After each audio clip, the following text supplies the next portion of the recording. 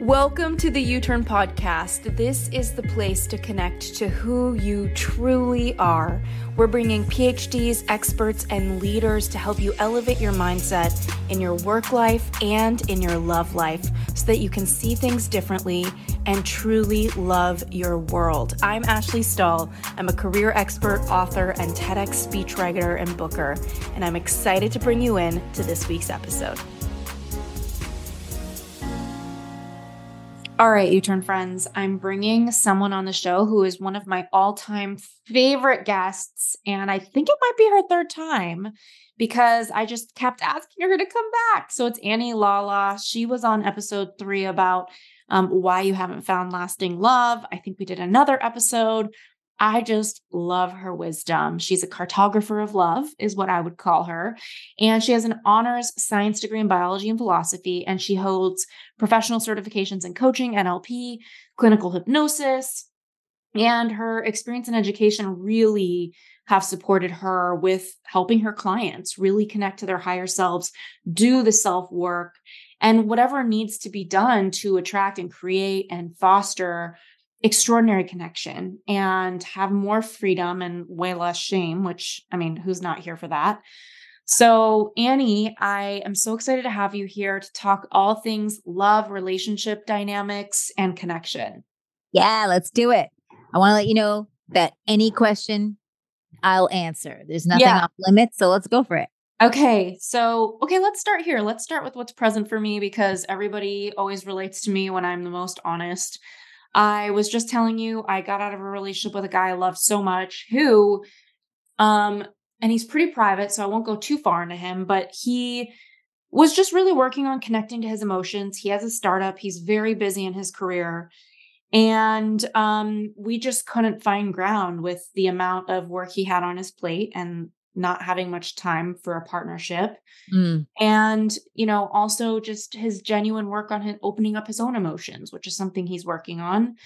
I feel like there's so many people listening where they're in a dynamic, whether it's dating or a partnership, where one person is maybe more open or forthcoming with their emotions and one person is a little more withdrawn with their emotions. And it feels so scary to be the one that's opening up and not feel met. And it's probably scary for the other person to open up. So can you talk to us a little bit about what is this dynamic? What can we do to navigate it?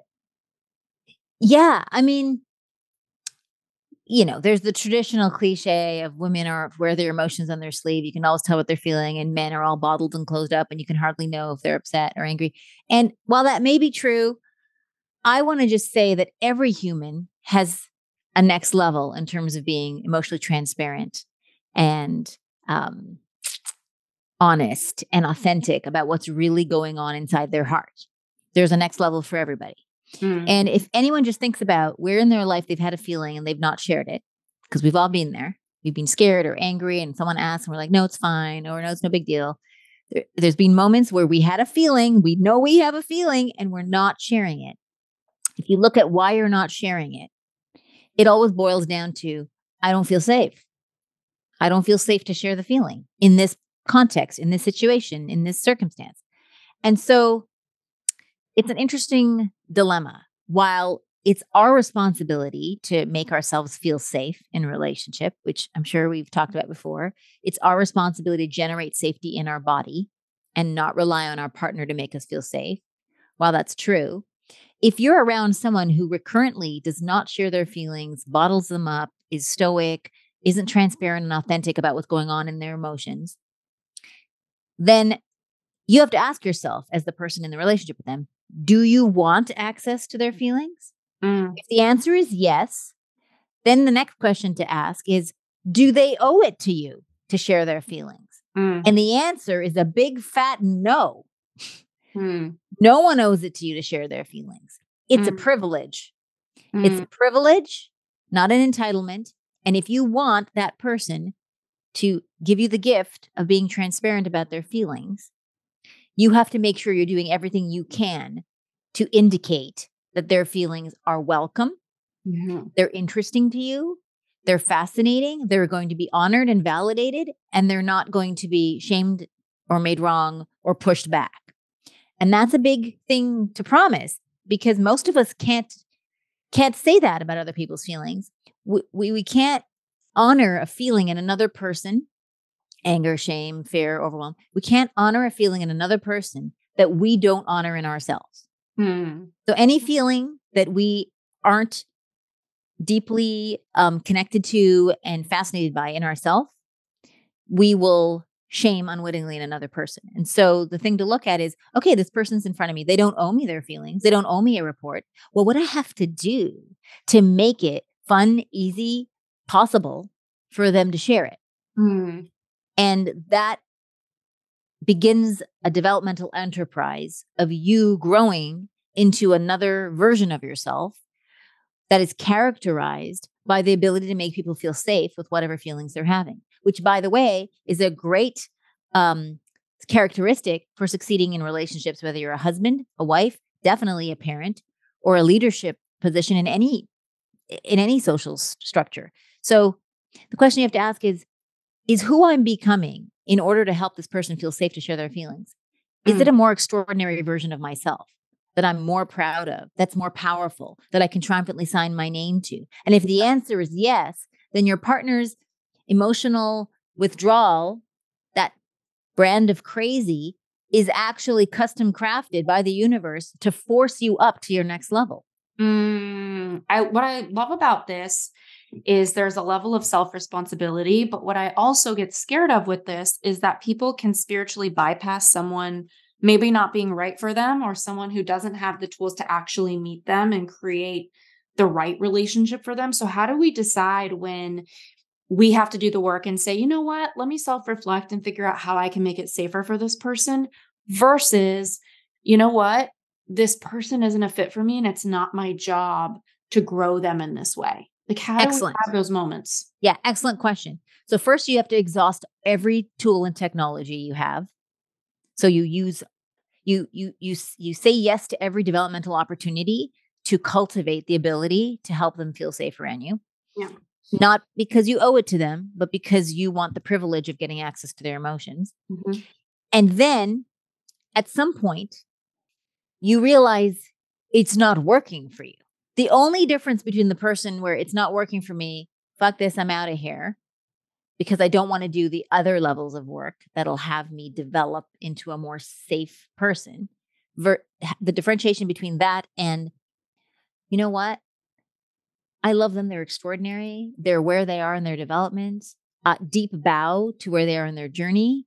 I have no judgment about them. And I'm going to graduate from this relationship and set them free to move through the development path and set myself free.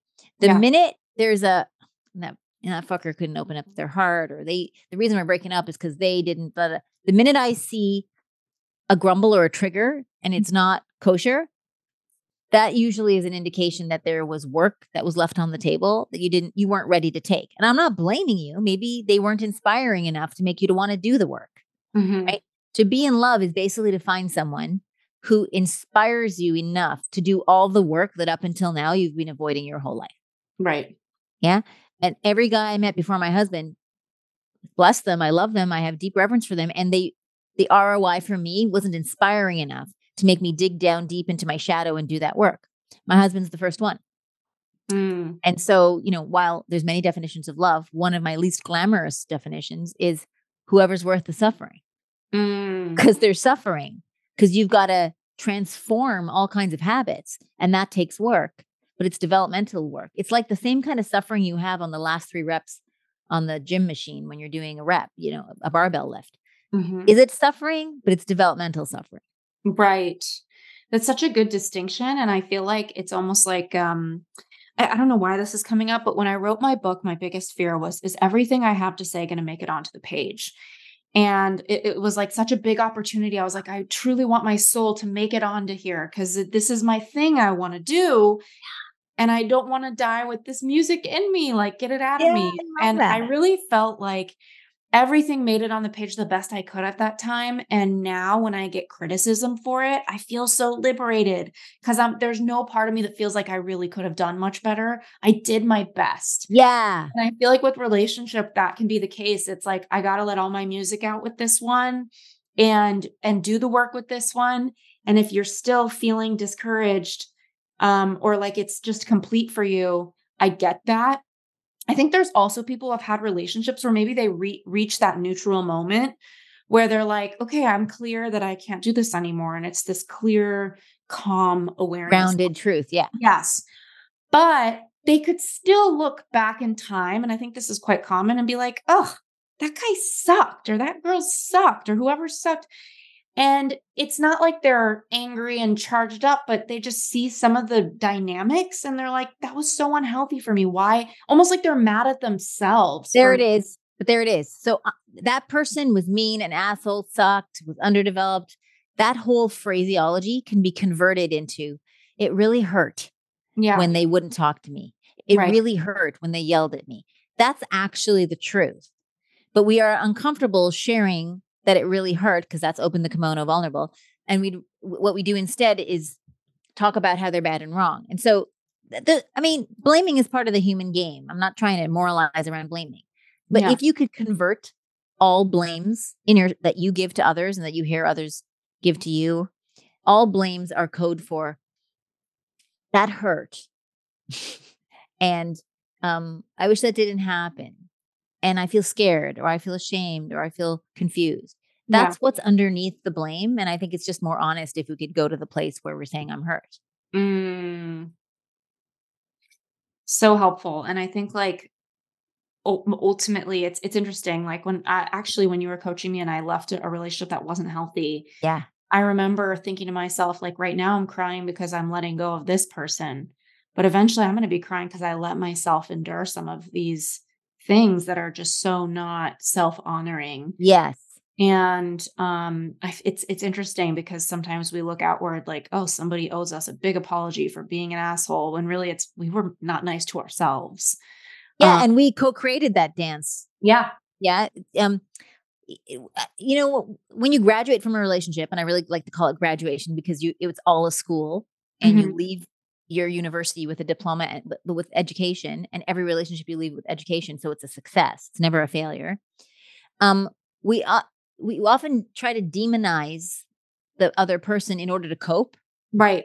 But the truth is, once you start loving someone, you always love them. You may not want to live with them forever or have babies with them or marry them, but you always love them once you start. And Right. so if you demonize someone that you love, what happens is the part of you that loves them gets demonized inside of you, and you end up turning in on yourself, which Yeah. reduces your self-esteem.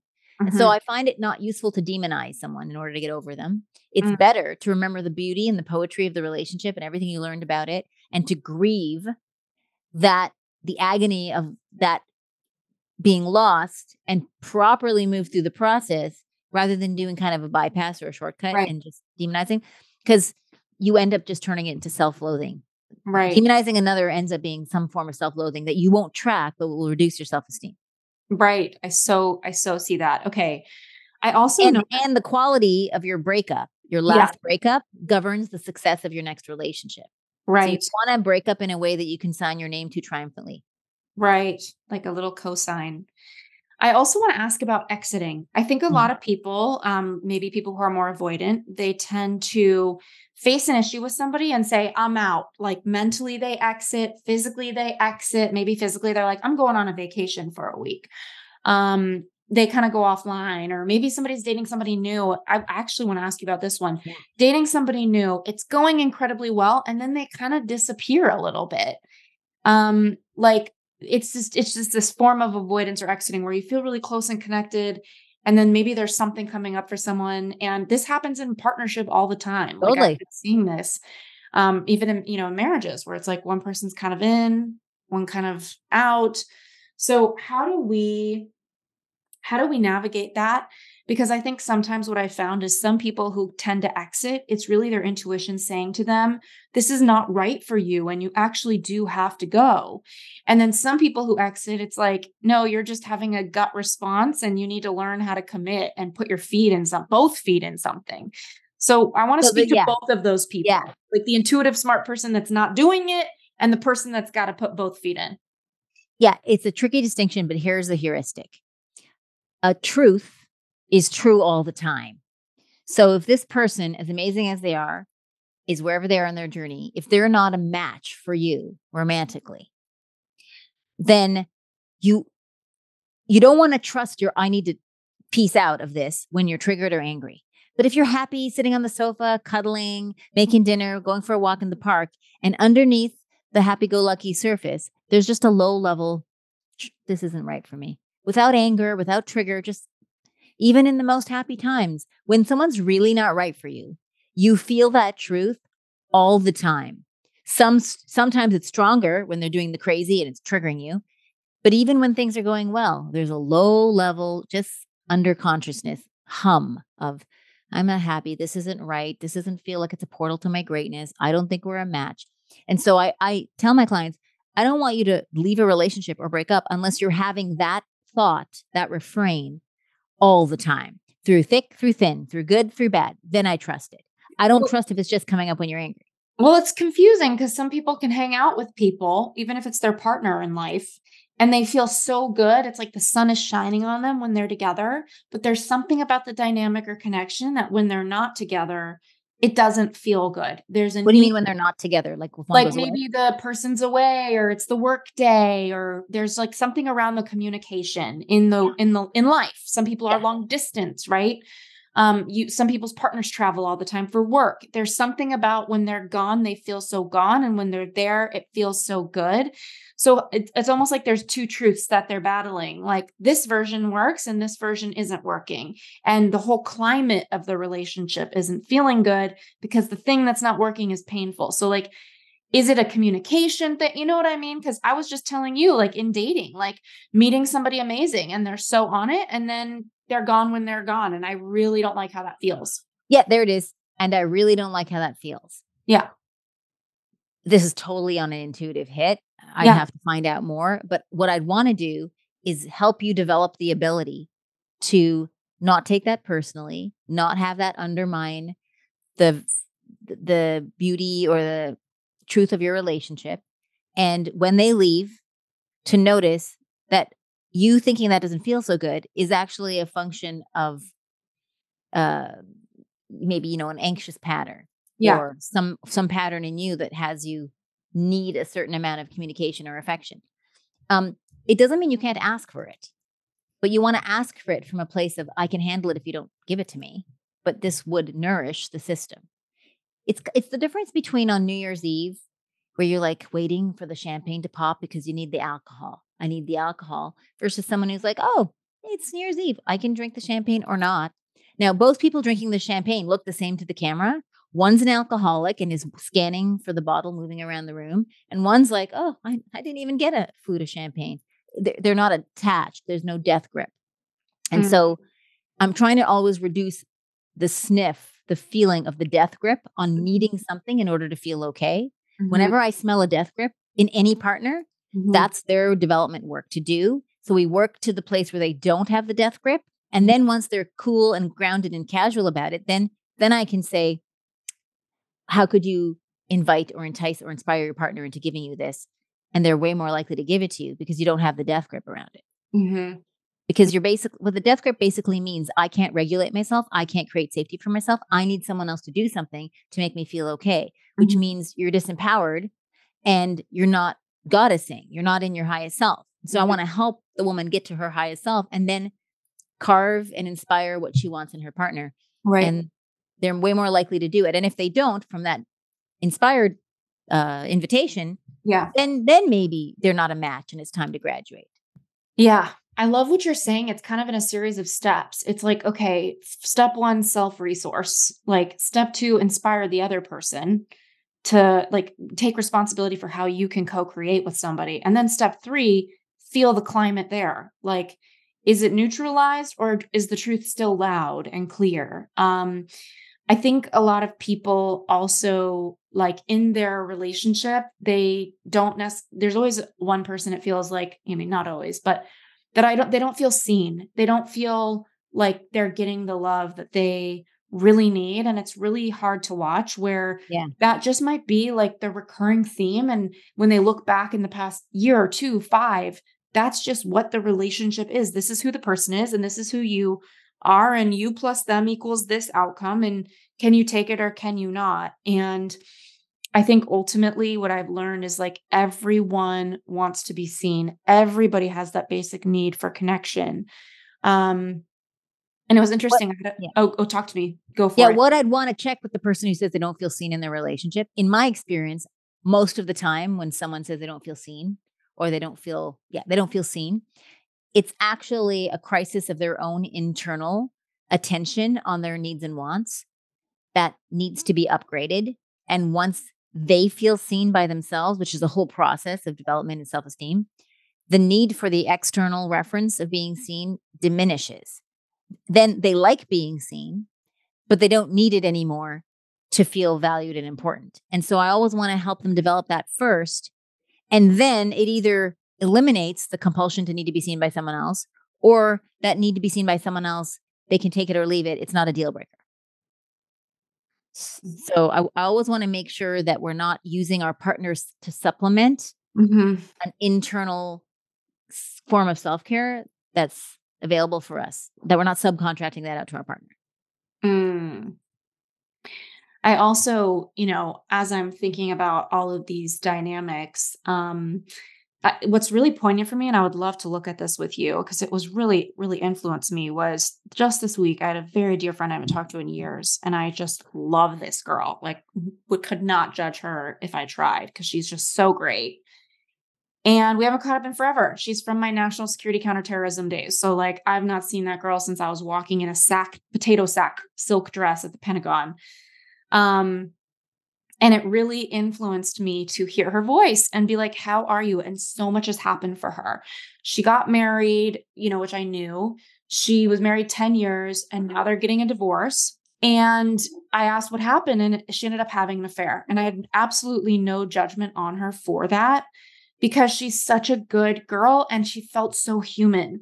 So she basically told me this. She said, "Look, I've been with him for 10 years. We have a 3-year-old. I love her to the moon. I love my partner, my husband. But I've been telling him for years that I keep feeling this feeling of like, I got the job, I got the house, the interior decorator's here, we got the kid, we get along, is this all there is?" Like she felt this emptiness in her day-to-day life. And some of it is probably a self job, like her filling herself back up. But some of it felt like her relationship too. She just kind of felt like there wasn't any sense of adventure between them, and she was always asking him, "Can we go have some adventures, et cetera, et cetera." And eventually she fell in love with a coworker, and I couldn't even be, like, having any judgment on her because it feels so human when you feel kinda dead inside to feel love and to wanna feel connection, Totally.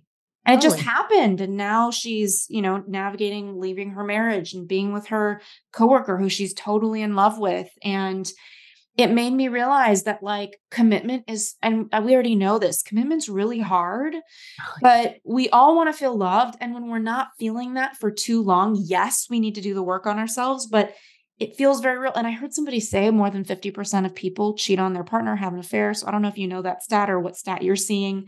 Can you talk a little bit about how do we start to notice these openings, whether if we're in a relationship, and how do we know when we just need to turn inwards with our partner versus like, "Hey, I actually do think there's nothing wrong here. This just isn't what I want."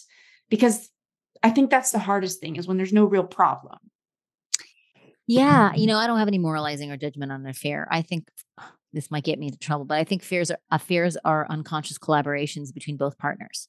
Mm, And I'm not into victim blaming. I don't have perpetrators or victims. right. Everybody's reality makes sense if you get into their world.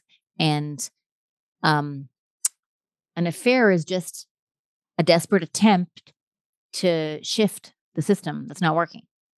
I don't know if it's the best one or the most useful. I don't have a judgment on it. People have to figure that out for themselves. But it's the only one they saw, given where they were at.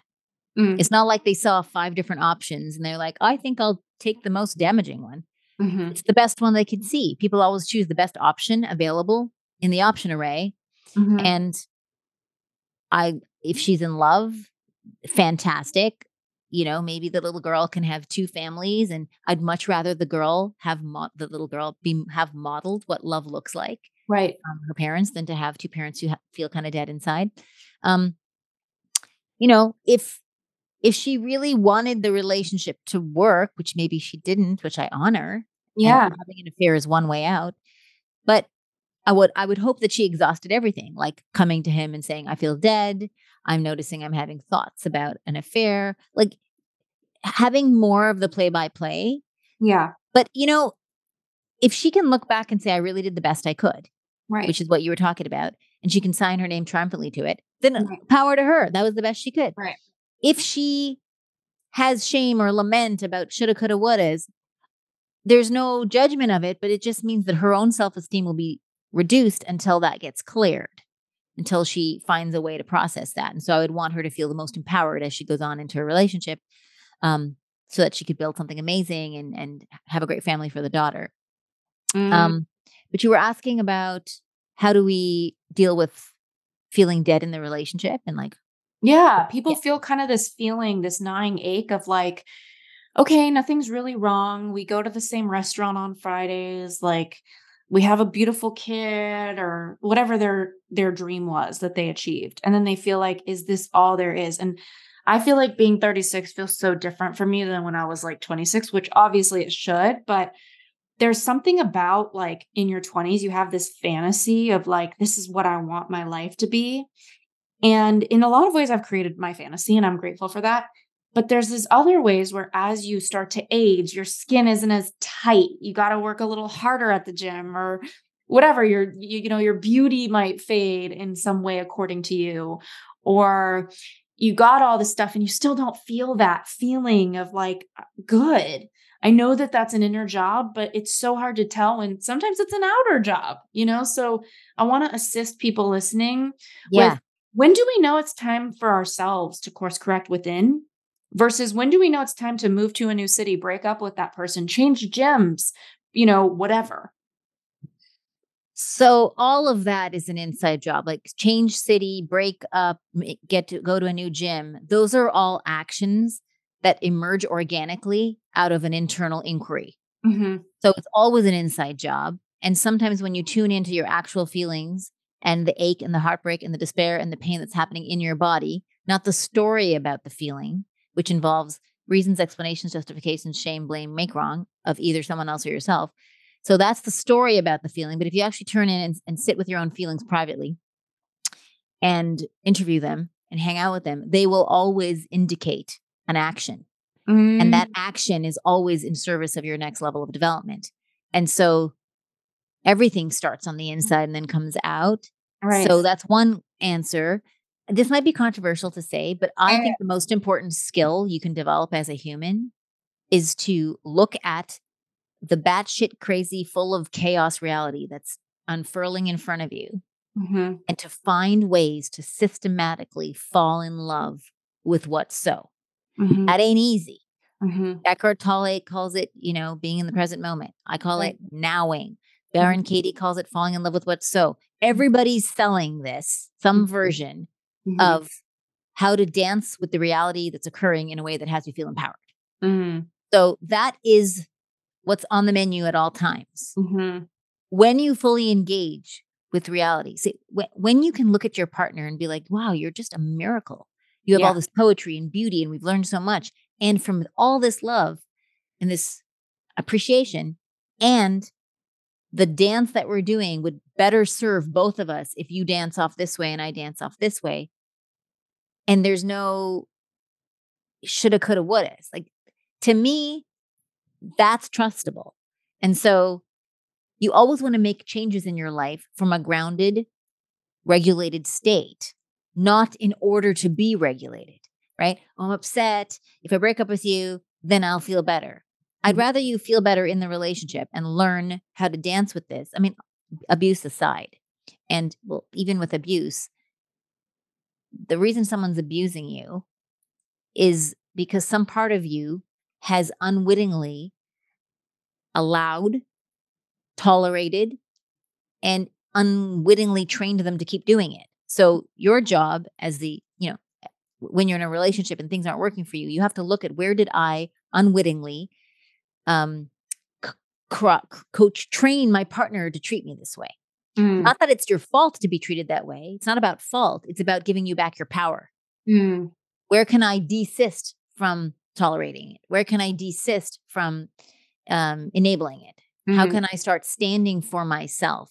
And mm, if you start doing the hard work of standing for yourself and asking for your needs and wants and not being apologetic about it and really believing that your needs and wants have dignity, mhm, then you grow a skill that either grows your partner into someone who can meet it or they can't. And then you can graduate, but you might as well practice the skill inside the relationship before leaving because you're going to have to learn how to do it anyway. mhm, And that'll either reinvent the relationship or the other person will lose interest because you're too much work, or you will no longer feel like this is nourishing to you. And then you can uncouple or graduate in a way that conserves everyone's dignity. mhm. Okay, and I also know that, like, a lot of life is not about finding the right thing, it's about saying no to the wrong thing so that you have space for the right thing, and, it's interesting because for me, I wrote a whole book about the truth, I'm committed to it the best I can, I'm still a human, so doing my best, but I feel like there's a lot of moments where I'm like, "Okay, I think I hear the voice in my head that's telling me the smart thing." I don't think I need to do like a self work thing. I think I just feel You can something hear that the voice in your head. I would encourage people who are listening to their truth, Mhm. and maybe you mean this and you're taking a Yeah, shortcut, but I wouldn't go for the voice in your head. I would interview your body. womb, your pussy, or your heart. Seriously, just anything that's not the head. It's more trustable. Mm, Because sometimes your head is speaking on behalf of your heart and your pussy in your womb, but just going to your womb or your pussy or your heart, the process of interviewing that part gives you a much higher likelihood that you will be listening to your intuition. So your intuition is your future successful self whispering to you what to do next. And mhm, the only way to access intuition is through the body. You mhm. can't think it. So that's why I'm saying if you want to get access to your future successful self through the whispers, pussy, belly, womb, chest, Well, heart. it's interesting. Like, let's say we do heart. Like, I feel like a lot of people, they're going to be like, my heart's telling me that I want this thing, but it hurts and it's not been feeling good for me. So I feel like sometimes it's like the heart's confusing for a lot of people. Like, oh, I really want this career or I really want this person, but this career makes me work 80 hours a week and it turns me into a monster. Or this person isn't really that emotionally available. They have 1 hour a week to hang out with me. And so my heart, like, oh, the connection. But I know that a connection is not a relationship. A relationship Yeah, is when two people are investing and building an actual castle out of something versus just connecting and having this electricity. So, totally. how do Well, we and the relationship is when the heart and the body and the mind all align and say, Mhm. this is a portal for a next level of growth and development for me. And I want to highlight this because you said, remember this friend who's like, is this all? We've got There the it is. house, we've got the Yeah. kid. Yes. So the idea that we've got the house, we've got the kid, we've got some things that tick box that we Yeah. should be fulfilled. We need to disavow ourselves of that narrative completely. That's not what relationship is. Mhm. Relationship is finding your favorite teacher who's courageous and crazy and broken enough that their particular brand of crazy forces you to develop and grow to your next level. So it's a transformational crucible for your personal development. Mm. If someone is seeing relationship as the most important transformational workshop you're ever going to be in your entire life, and like every workshop, Landmark or LifeSpring or whatever, Hoffman, the point of the workshop is to bring a mirror to show you your beauty, your intelligence, your magnificence, and all the places you're hiding, all the places where your behavior are not aligned with your values. Whenever there's a gap between values and behavior, your self-esteem is reduced. Yeah. The smaller the gap between values and behavior, the higher your self-esteem. So Mm. these workshops are there to show you that. So what do you think a partner is? They're there to show you that. And so nobody I know who's committed to the personal growth relationship as personal growth path has the thought, is this all there is? Mhm. What they have is, fuck, this is some hard ass work. Now Yeah. let me think about it. Is the joy and the personal growth and the development, the ROI, worth the suffering? And they make a calculation. And as long as it's 51% or higher, most of the time, you're in. Yeah. It's not 99%. Sometimes my dynamic with my husband feels like it's literally 51%. This is a good thing. Mhm. Sometimes it's 99, Mhm. but net, it never goes under 51. And so that's what you're looking for. Is my what I'm getting out of this development wise, not it's a spa and I feel loved exactly as I am and I never have to change. It's a personal growth opportunity, but you want a partner that's both a trampoline for your dreams and your growth and your development to your next level, but also a sanctuary for your heart. You Right. want to be loved exactly as you are and fiercely stood for your next level of development. Both, but and in that order. Okay. I'm loving hearing this, and I'm also reflecting, and I feel like I've asked you something of this nature before, and it's probably just like forever my question to you, Yeah. which is like the ugly growth versus the pretty growth. Like like sometimes people's entire relationship turns into this like portal of processing and pain. And it's like, are they growing? Yeah, but it's brutal to watch. And I know that sometimes you got to pay your dues and pay the tax, you know? But I know that some people growth is a little more flowy. It's like we're growing and it's effort and Yeah. like, So I think you have to find a partner that matches that. Like some people go to the gym and they're Schwarzenegger, right? They're yeah, like, And then there's like, I go twice a week and I do my yoga and Pilates. And then there's everything in between. Some people just walk for 20 minutes in the morning. You have to find a partner that has the same level of commitment to evolution and the style. yeah. And no one's better than the other. I think of it as like spice in my food. I like chili peppers on everything. Mhm. Pizza, anything. I just give me some chilies. Some people, they just want like black pepper is too much for them. And so certain couples are kind of addicted or like the feeling of spice and intensity. And oh, we had a drama and oh, we had this intensity. And some couples are like mashed potatoes and green beans. They don't spice anything up. And that's okay for them. As long as you and your partner can find a bandwidth where you can dance together through the evolutionary process, I think you're fine. Right. There's no right or wrong amount. Mm.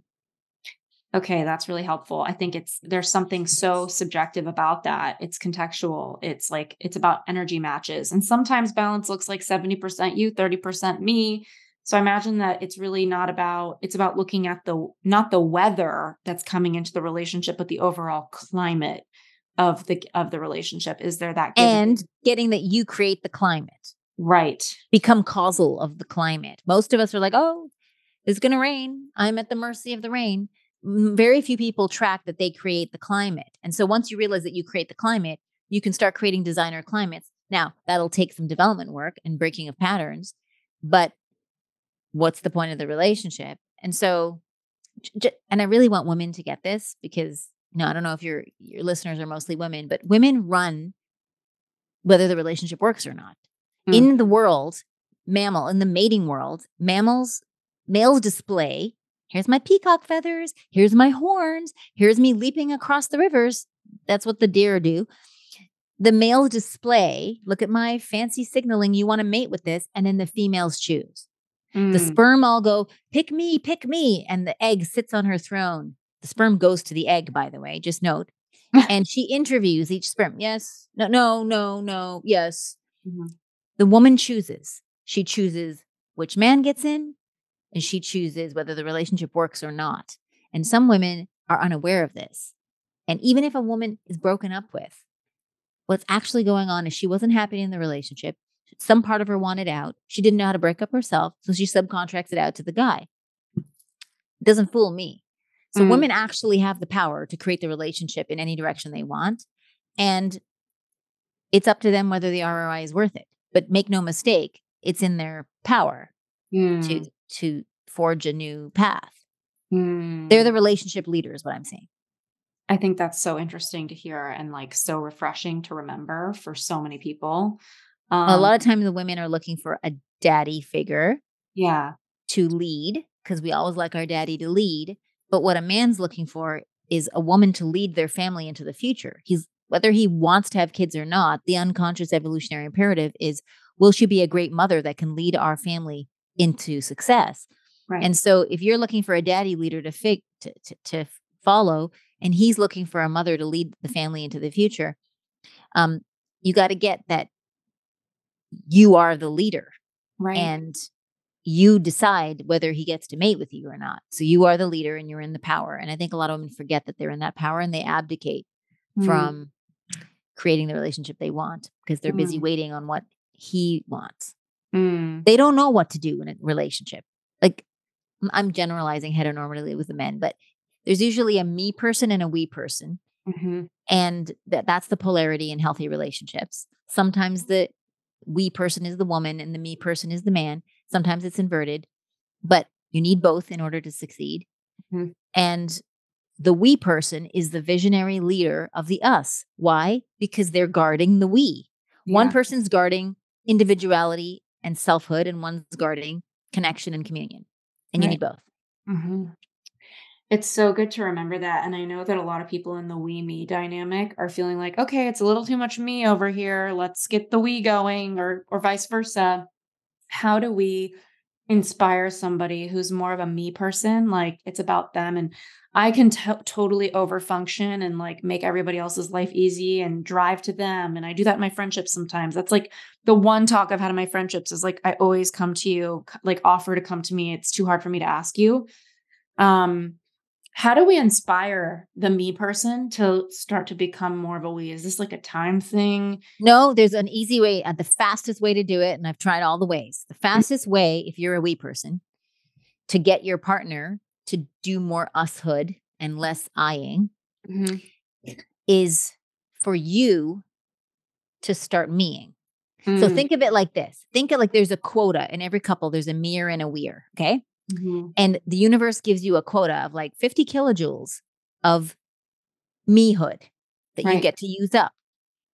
If you, as the empathic we person, if you use some of that and assert your needs and wants and stand up for yourself and say no, that doesn't work for me, and say, hey, I want you to come drive to my house tonight. Could you pick me up from the airport? When you use some of the me kilojoules that the universe gives you, there's less left for the other person. right. So then they start weeing.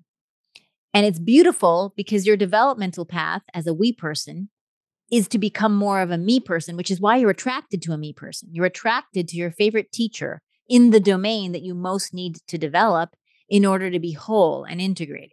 And so Mm, you hire a me person to teach you how to me. And the more you me, the more they we.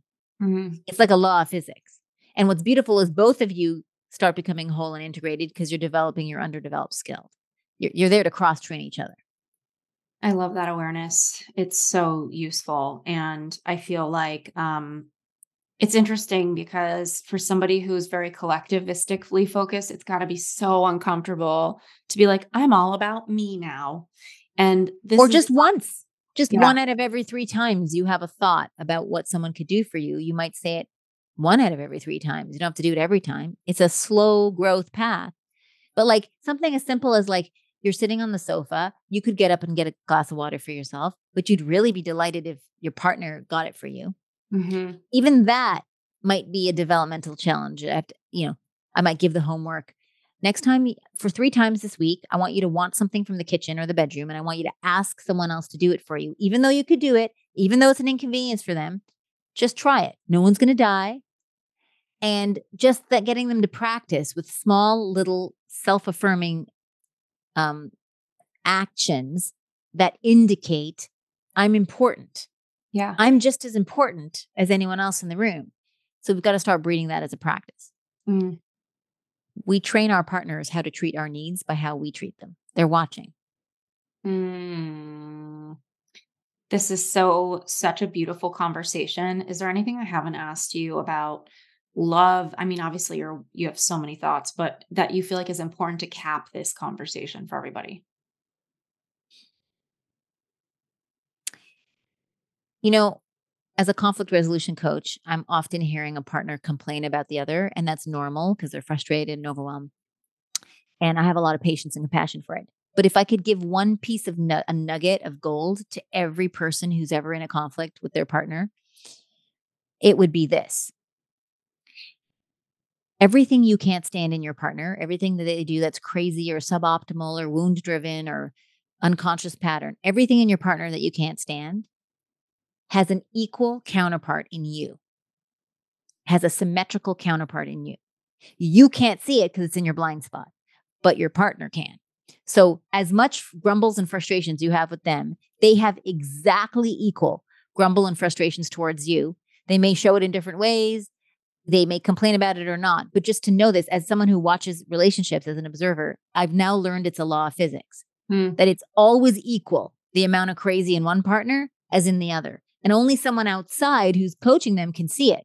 And I see it so clearly now that even when I see a crazy in my husband and I'm like, he's definitely wrong, he's definitely doing something suboptimal, I now know, because of the law of physics, where is the thing in me that is equally as crazy, that's dancing with his piece of shadow, and then I go looking for it.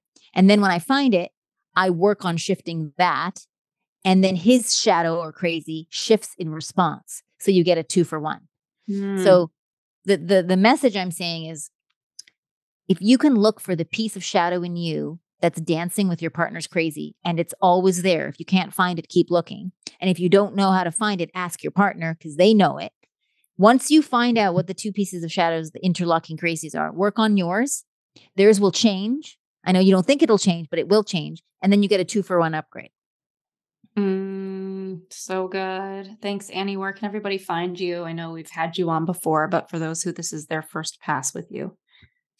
Yeah, so I'm at AnnieLalla.com, ANNIELALLA.com. There's lots of free stuff on my website. I've just started a relationship coaching program called Heart Coach, where I train people with the technology and modalities that I use to help conflict resolution.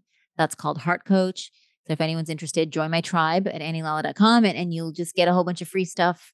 My latest Instagram videos, my latest YouTube stuff, because I just like to share whatever I learn as I learn it. Thank you again. You're welcome.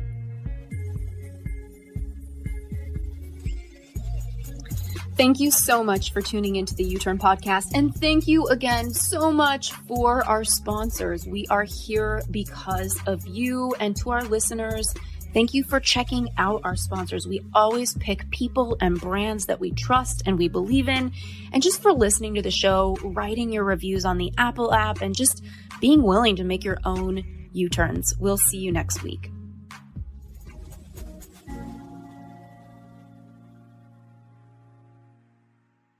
This episode is brought to you by the Yap Media Podcast Network.